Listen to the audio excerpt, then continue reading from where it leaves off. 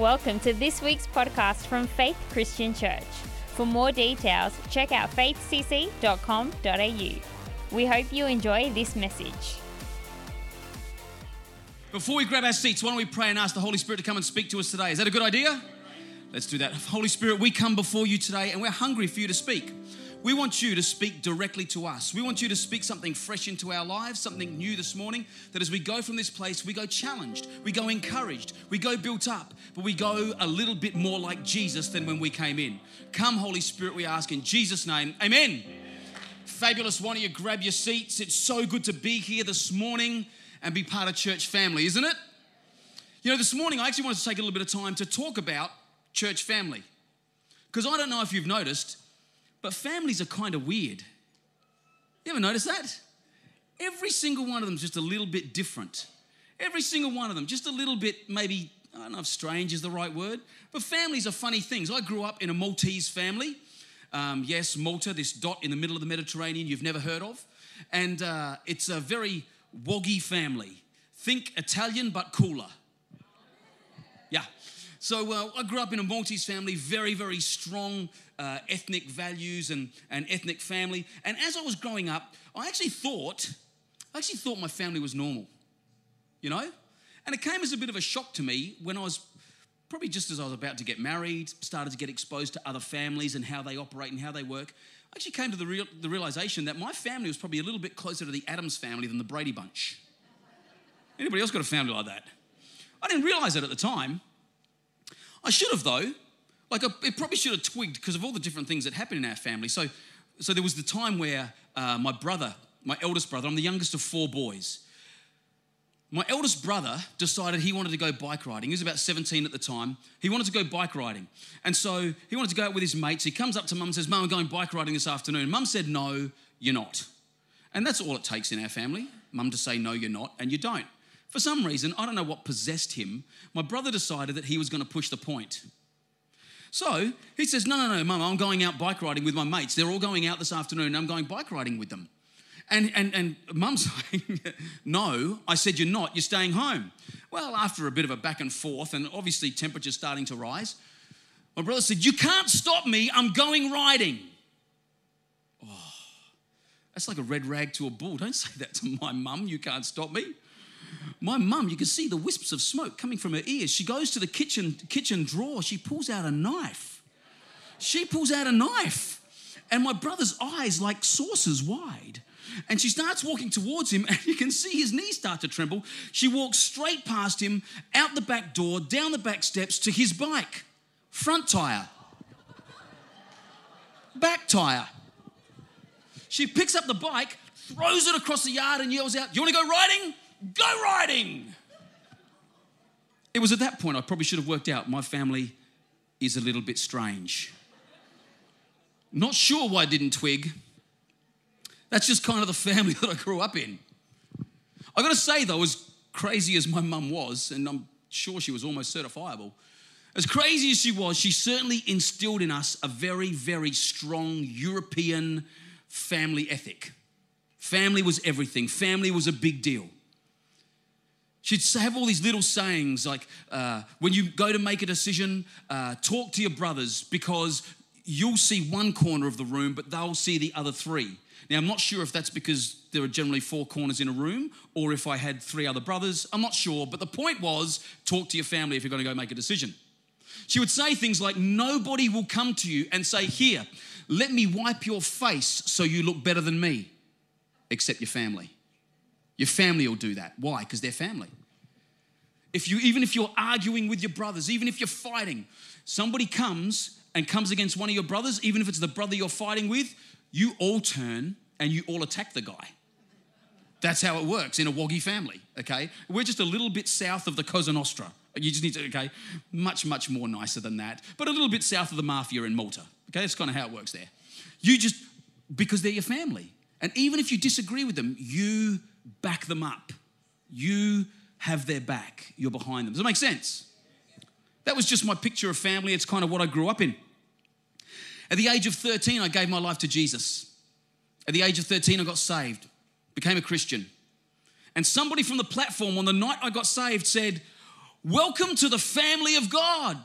Congratulations, you're part of the family of God. And let me tell you, the first thing that I thought of in my head, the picture that I had, was not of my mum with a knife, not that picture. The picture I had was family. So we look out for each other. So we have each other's back. So we defend each other. Yeah, sure, we argue and we fight because that's what my family did. Absolutely, we still might not always agree on everything, but we always have each other's back and we always look out for each other.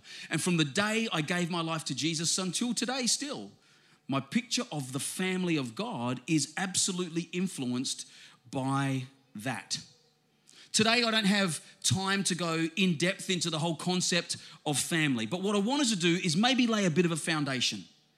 Maybe paint a little bit of a picture to give you a glimpse of the heart of God for his family, the church. To give you a bit of a glimpse of what God sees for you and I together as his church. So to do that, I'm going to start by posing a question. I don't know if you've ever asked it yourself. I'm a question kind of guy. I just think of questions. I don't always have answers, but I just think of questions. And so the question that came to me was this: why? Why did God invent the church? You ever thought of that? Anybody ever wondered that themselves? Why did God invent the church? I've got the only hand up right now. That's awesome. It's obviously not a shared experience. Well, think about it now. Why did God invent the church? Let's play Who Wants to Be a Millionaire. Was it because A, God was lonely and needing companionship and Tinder hadn't been invented yet? Was it because B, God was bored, had nothing to do and thought, you know what, I'm going to invent a church? Was it because C, God thought to himself, I just feel creative today, I'm just going to create something, it'll be the church? Or was it D, none of the above? Lock in D, Eddie. That's exactly right, you won $1 million. How good is that? Correct, it's none of the above. The reason God invented the church is because God wanted a family. Because God wanted to draw a family to himself. The whole of the Bible is the story of God drawing mankind to himself. In fact, God drawing mankind back to himself. The whole of the Bible is about God drawing a family of sons and daughters to himself. Does it make sense? That's the whole thread of the story of the Bible. The Bible tells us that God was complete in his love before we ever came along. This is no Hollywood thing where we came to Jesus and he looked at us and said, oh, you complete me. No, that's not what happened. We don't complete God. He did not need us for him to be complete. He was complete as Father, Son, and Holy Spirit, the triune God, in perfect relationship, in loving relationship, in that place of perfection. He was complete. He did not need us to complete him. And yet his nature is relational. His desire is relationship. His desire is to draw us into relationship. He wanted a family. And so God created man. God created mankind because he wanted a family. We then went and promptly messed it up in the garden. Thanks, Adam. That was a great job. And so when we messed it up in the garden, he put into place a plan that saw Jesus coming down. And in Romans 8:29, it tells us that he became the firstborn of many sons, that we would be like him. We became the firstborn of many sons that he could then draw unto himself, even as Jesus had relationship with God. Make sense? That was the intent. The church was invented and was intended as a place of family. That's what it is supposed to be. Every week, it's a new family reunion. Every week, brothers and sisters getting together, coming together into Dad's house, coming together and sharing around a meal. That's when we have communion. Coming together and hanging out and sharing how our week was and connecting and laughing and living life together as family. That's what it was always intended to be, sharing our lives with one another. You see, the primary purpose for the church is not evangelism. Now, I know if you're an evangelist here, you're just about to pick up a rock and throw it. Just hold on to it for a moment, because I'm going to offend far more people than that. The primary purpose of the church is not missions. We're a big missions church, but that's not the primary purpose. The primary purpose of the church is not preaching. It's not worship. That is not the primary purpose of the church. Are these things important? Absolutely. Are they valuable? Incredibly. That's why we do it every week. But you can do evangelism in your workplace. You're not doing evangelism now. Who's doing evangelism in this place right now? Nobody. You do it when you go out. You do it in your workplace. We come together and there's corporate worship. That's great, but you can worship at home. You can do that too. Preaching, my goodness, you can watch that on television. You get better preachers than this. Absolutely. That's not the purpose of the church. Those things are important, but they are part of the means to the end. What is the end? All of these functions serve the purpose of the church. That is, that the church be a place that we can become a family of sons and daughters to God the Father. That as we come together, the church was intended to be the place that we can become a family of sons and daughters to God the Father. Evangelism, missions, they're there to serve the purpose of the church. How?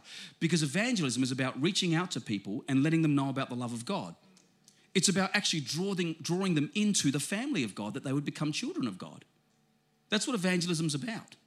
It's about drawing people into that place of relationship with God, as is missions. These things serve the function of drawing together a family of sons and daughters to God the Father. Does this make sense? They're not the end in themselves.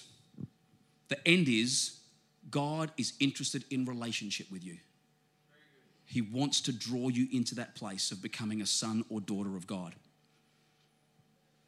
Now, you may have noticed, you may not, but I've been very intentional to use the word son and daughter, not child or children. And there's a reason for that. Because God isn't just looking for a family of children. He's actually looking for a family of sons and daughters. Because the Bible actually draws a very clear distinction between sons and daughters and children. The Bible is very intentional about using very specific words when it talks about being a child of God as opposed to being a son or daughter of God. And so what I've been saying about the church, God is wanting us to become sons and daughters of God, not just children of God. If you've got your Bible, you might want to look at John chapter 1, starting at verse 12. The scriptures are going to come up on the screen. It says, "Yet to all who did receive him, to those who believed in his name, he gave them the right to become the what? The children of God. Children born not of natural descent, but born of God." The Greek word for children there is the word teknon. It's a word, and it's translated child. It works, it fits, it's the right word for that context. That we would become the children of God. When you give your life to Jesus, you become a child of God. He's your heavenly Father.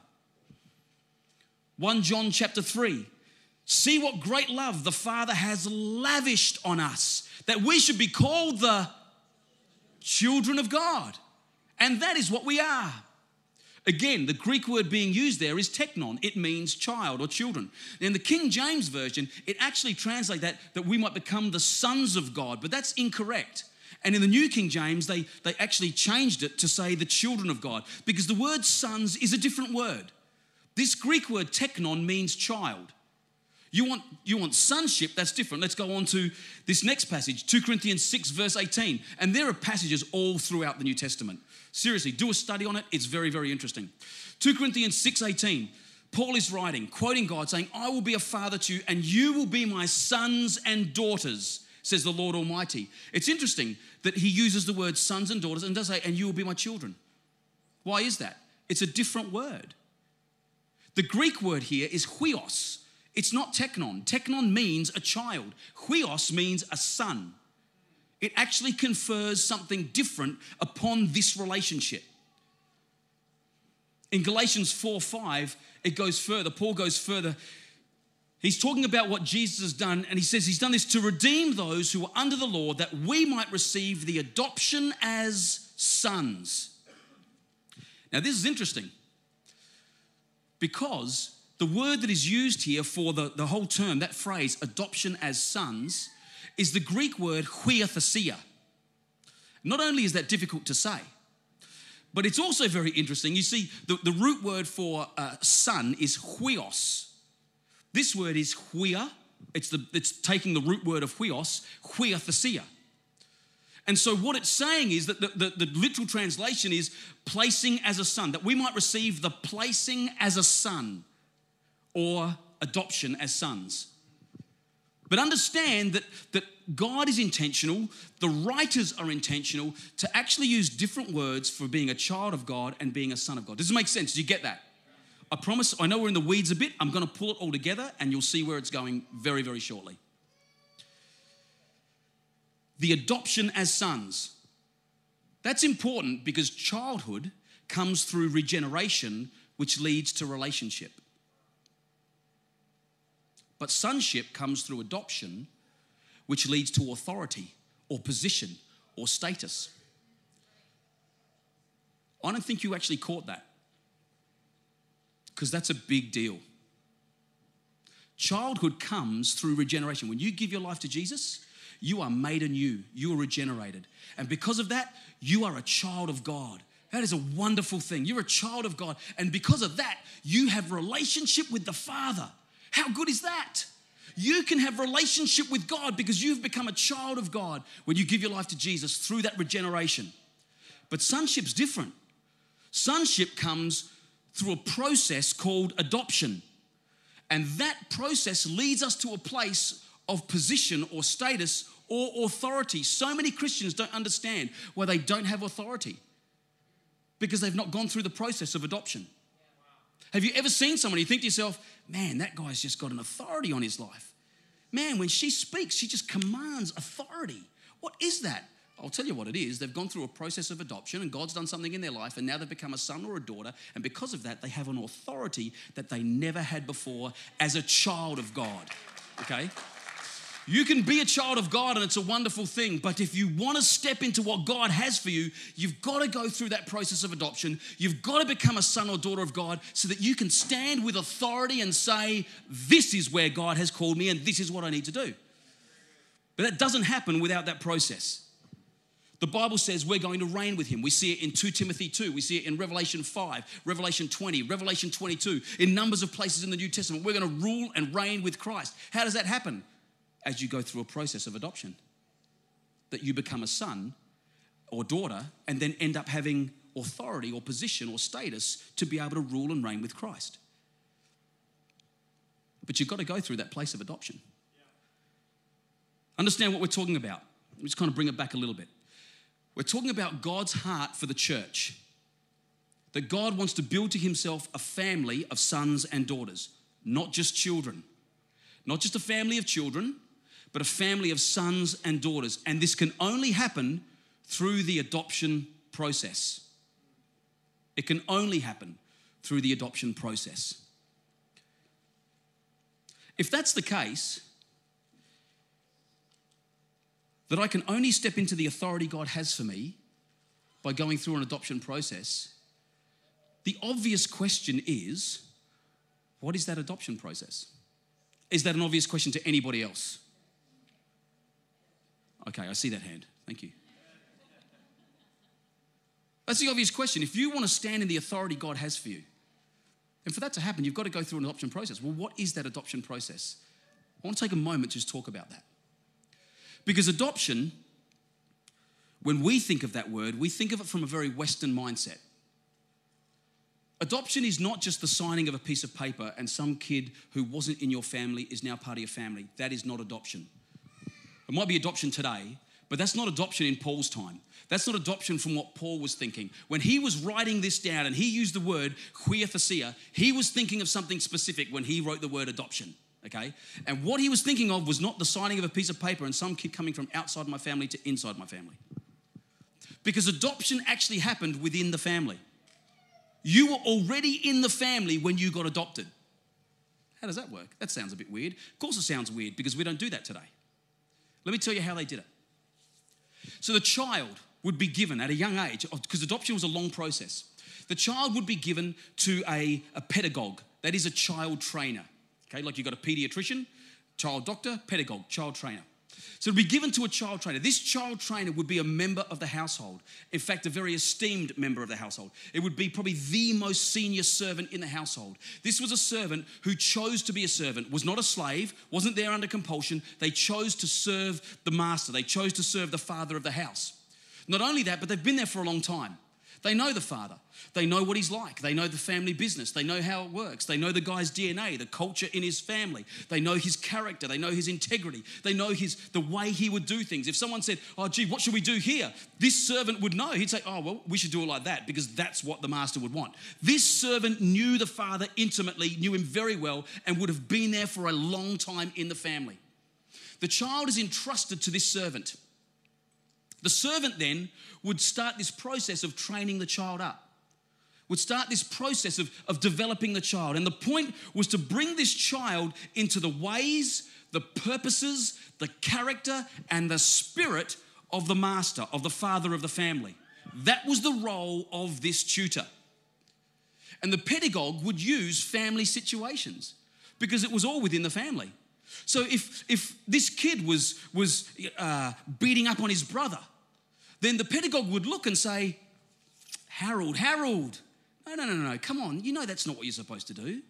You know your dad wants you to look out for your brother, your family. You need to look out for your brother. Don't have a go at him. I want you to go and make it right with your brother. That's what the child trainer would do. If Harold was playing Monopoly with the other kids and he just kind of snuck a couple of $100 bills from the bank, because let's face it, that's what you do when you play Monopoly, isn't it? I thought it was in the rules. No. The child trainer would say, Harold, come on.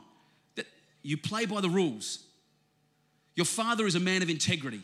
He does things the right way. So come on, Harold, you need to do the right thing. Your father's never cheated anybody in his life. You need to do what's right. So when he saw Harold doing all this stuff, he would train. And when there was a conflict amongst brothers and sisters, if there was a conflict in the family, he would use those conflicts to develop and train Harold in the ways, the purposes, the character, and the spirit of the father. That was his job. And then, at the age of 13 or 14 or 16, depending on the culture, because different cultures had different ages, but depending on the culture, at that age, the family would hold this formal celebration of Harold's coming of age. Happy Bar Mitzvah Harold. Come on. That process and that ceremony was called adoption. When Paul wrote that Jesus came to redeem us from being under the law in order that we might have adoption as sons, this is what he was thinking about. This is the picture that was in his head as he was talking about it. That ceremony was called adoption, and it meant the coming of a son to his full rights in the family. Because up until that point, he had no authority over the family pet. He's a child in the house. But when he became a son, when she becomes a daughter in the house, well, she can tell servants what to do now. She's coming to her status, her position, her rights, her authority as a daughter in the house. Make sense? Yeah. That was the function of adoption. Now, for those of you who are thinkers, you've started to think ahead and you've started to kind of join dots. Let me join the dots for you. For those of you who maybe haven't joined the dots yet. In exactly the same way, the Holy Spirit is our child trainer. See, when you become a Christian, you become a child of God, not a son or daughter. You become a child of God. And when you become a child of God, the Holy Spirit, who knows the ways, knows the purposes, knows the character, knows the spirit of the Father, he is the one who's called alongside us to come and guide us into all the truth, to be our paraclete, to be our counselor. He's the one who then comes alongside us, and his role is to be our pedagogue, our child trainer, that you as a child of God be trained by the Holy Spirit to become a son or daughter of God. That's the point. That's what he was thinking about. That's what he was thinking about when he wrote Quia Thesia. He's thinking about the Holy Spirit. When he says that Jesus came, that you would have adoption as sons and daughters, he's thinking that you would have the right for the Holy Spirit to come and to begin to train you so that when you have a conflict with your brothers and sisters, he says, hey, come on, that's not what your father would do.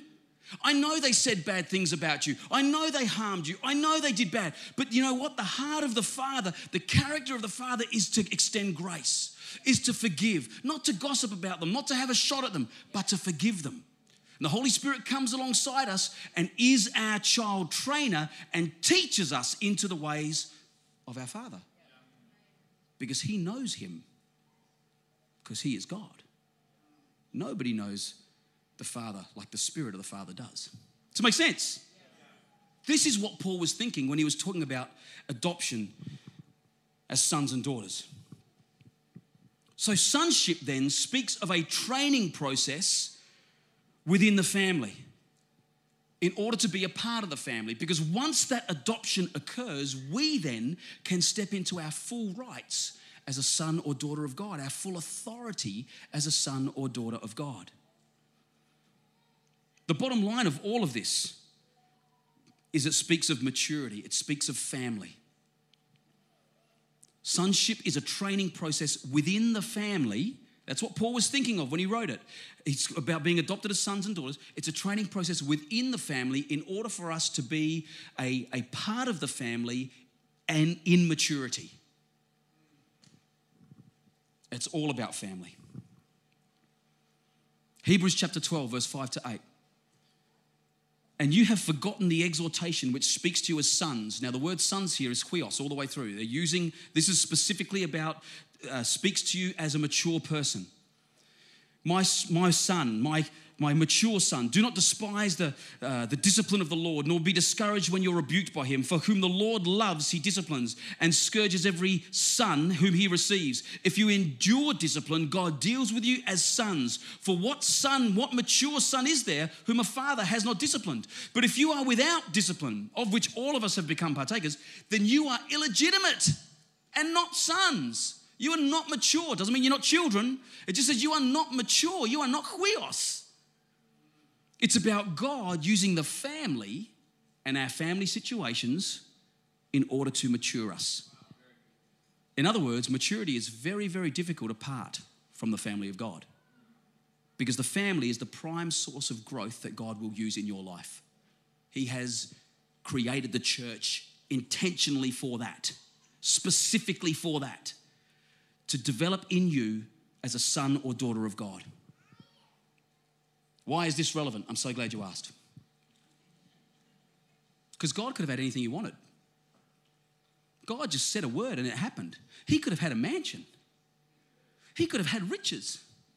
He could have had little slaves and puppets all saying, hey, Jesus, hey, Jesus. He could have had anything he wanted. He could have had a leather look lounge. He could have had a Hyundai i30 with a little sporty grill. He could have had anything he wanted.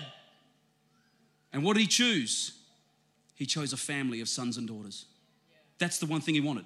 I want sons and daughters. I want mature sons and daughters. That's what I'm looking for. And in order to make that happen, he instituted his church. For all her faults, for all her shortcomings, he instituted the church, the bride of Christ, because his church is his chosen tool to change us from a family of children to a family of sons. Think about that. The person next to you is the tool. In fact, you should look them in the eye and look at them and say, you know what? You're a tool. You should just tell them right now, you are a tool. A tool in the hands of God to bring maturity into your life. If you don't know them, don't tell them that. I just said it right now. Because that might be counter to what we're trying to achieve today. That we would be mature like Jesus. That Jesus would be the firstborn of many sons and daughters. Sons and daughters that would be just like him.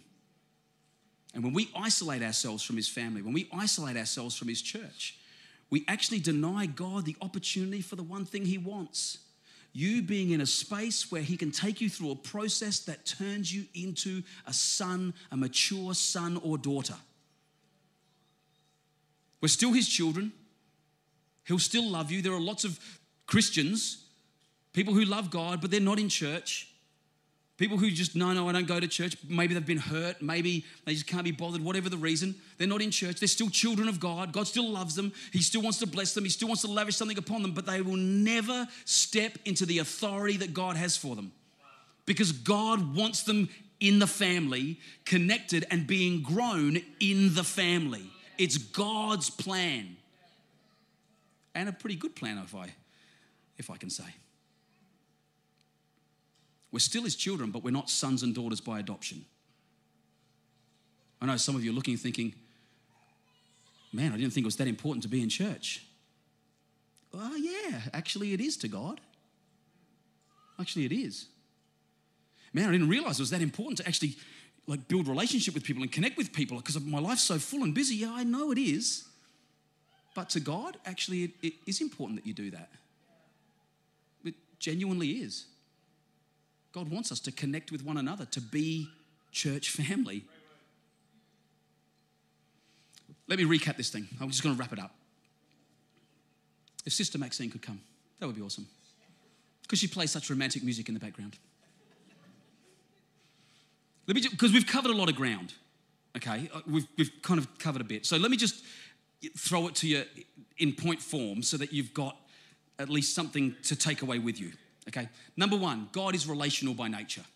That's who he is. Number two, God created mankind because he had a desire to draw to himself a family of sons and daughters. That was God's intent. Okay. Number three, when we are born again, we become children of God and it gives us relationship with God. But that doesn't mean that you're a son or daughter of God. You've become a child of God. They're different. Number four, the primary purpose of the church is that we would be a family of mature sons and daughters to God. Number five, church was invented by God, instituted by God, in order to give us a context in which we could be trained by our child trainer, the Holy Spirit, in order for us to become sons and daughters of God, capable of being adopted into the family, into the full rights and authority that God has for us. And number six, it is the Holy Spirit who trains the family. He trains us within the family in order to be part of the family. His training is done within the family. And as such, it's very, very difficult for maturity to occur independent of the family of God. That is his church.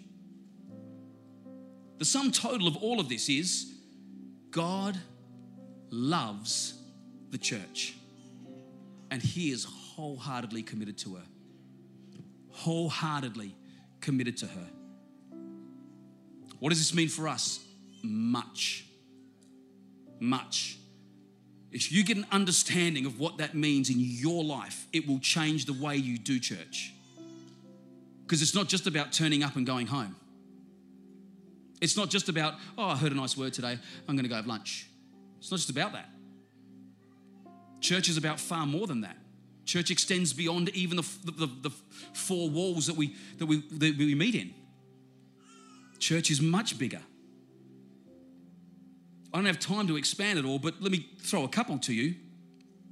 It means that being part of family, which is actually about relating, connecting, not isolating, not, I don't have time for any more friends, I'm full, I'm just busy. But actually being part of family and relating is what God uses to mature you into the authority that you are looking for. The authority that you actually want. When you look at that person and think, why is it that they pray and stuff happens? Why is it that they seem to kind of stand above and rise above stuff? Why is that? They do it with such an authority. God wants to give it to you. It's not just for them. It's for you. It's for you. Being part of family is how you get to it. The second thing is, when things happen in church life, as they will invariably, somebody says something bad about you. Somebody didn't say something nice about you. Somebody looked at you funny. Somebody didn't look at you at all. Somebody said something somebody didn't say. Whatever it is. They did something to you and it hurt you. They didn't do something to you and it hurt you. Whatever it is.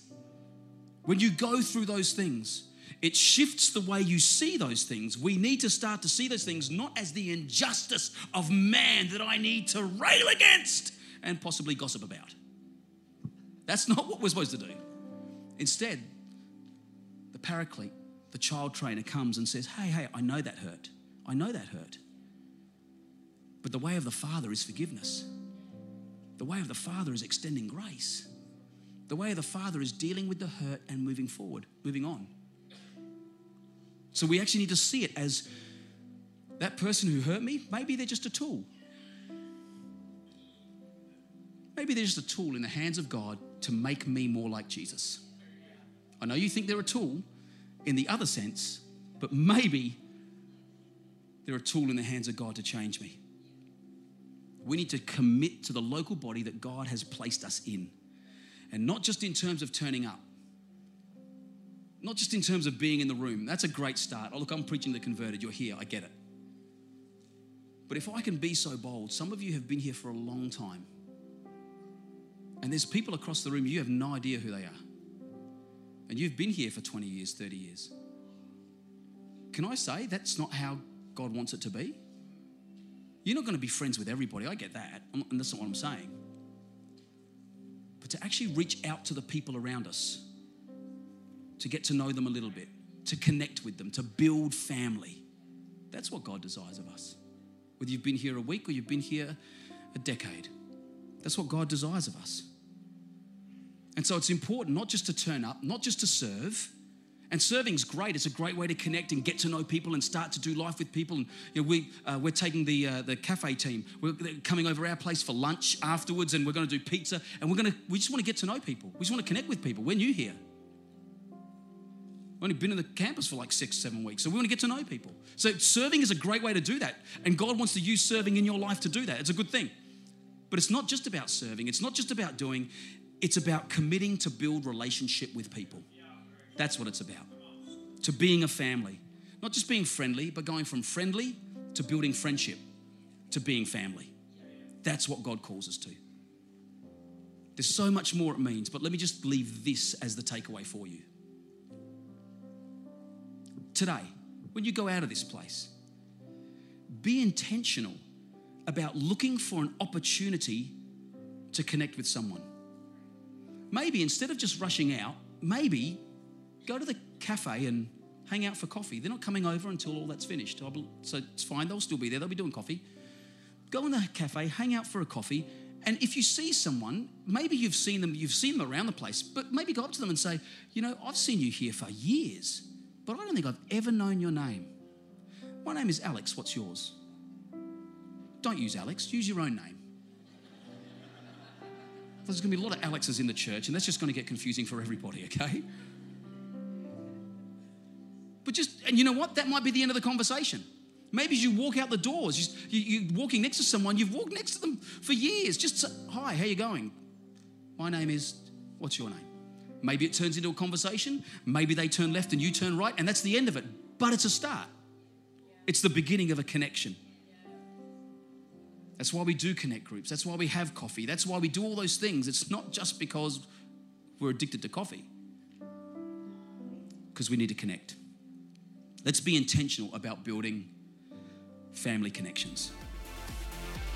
Thank you for listening to this week's podcast from Faith Christian Church. To stay up to date, check us out at our website faithcc.com.au.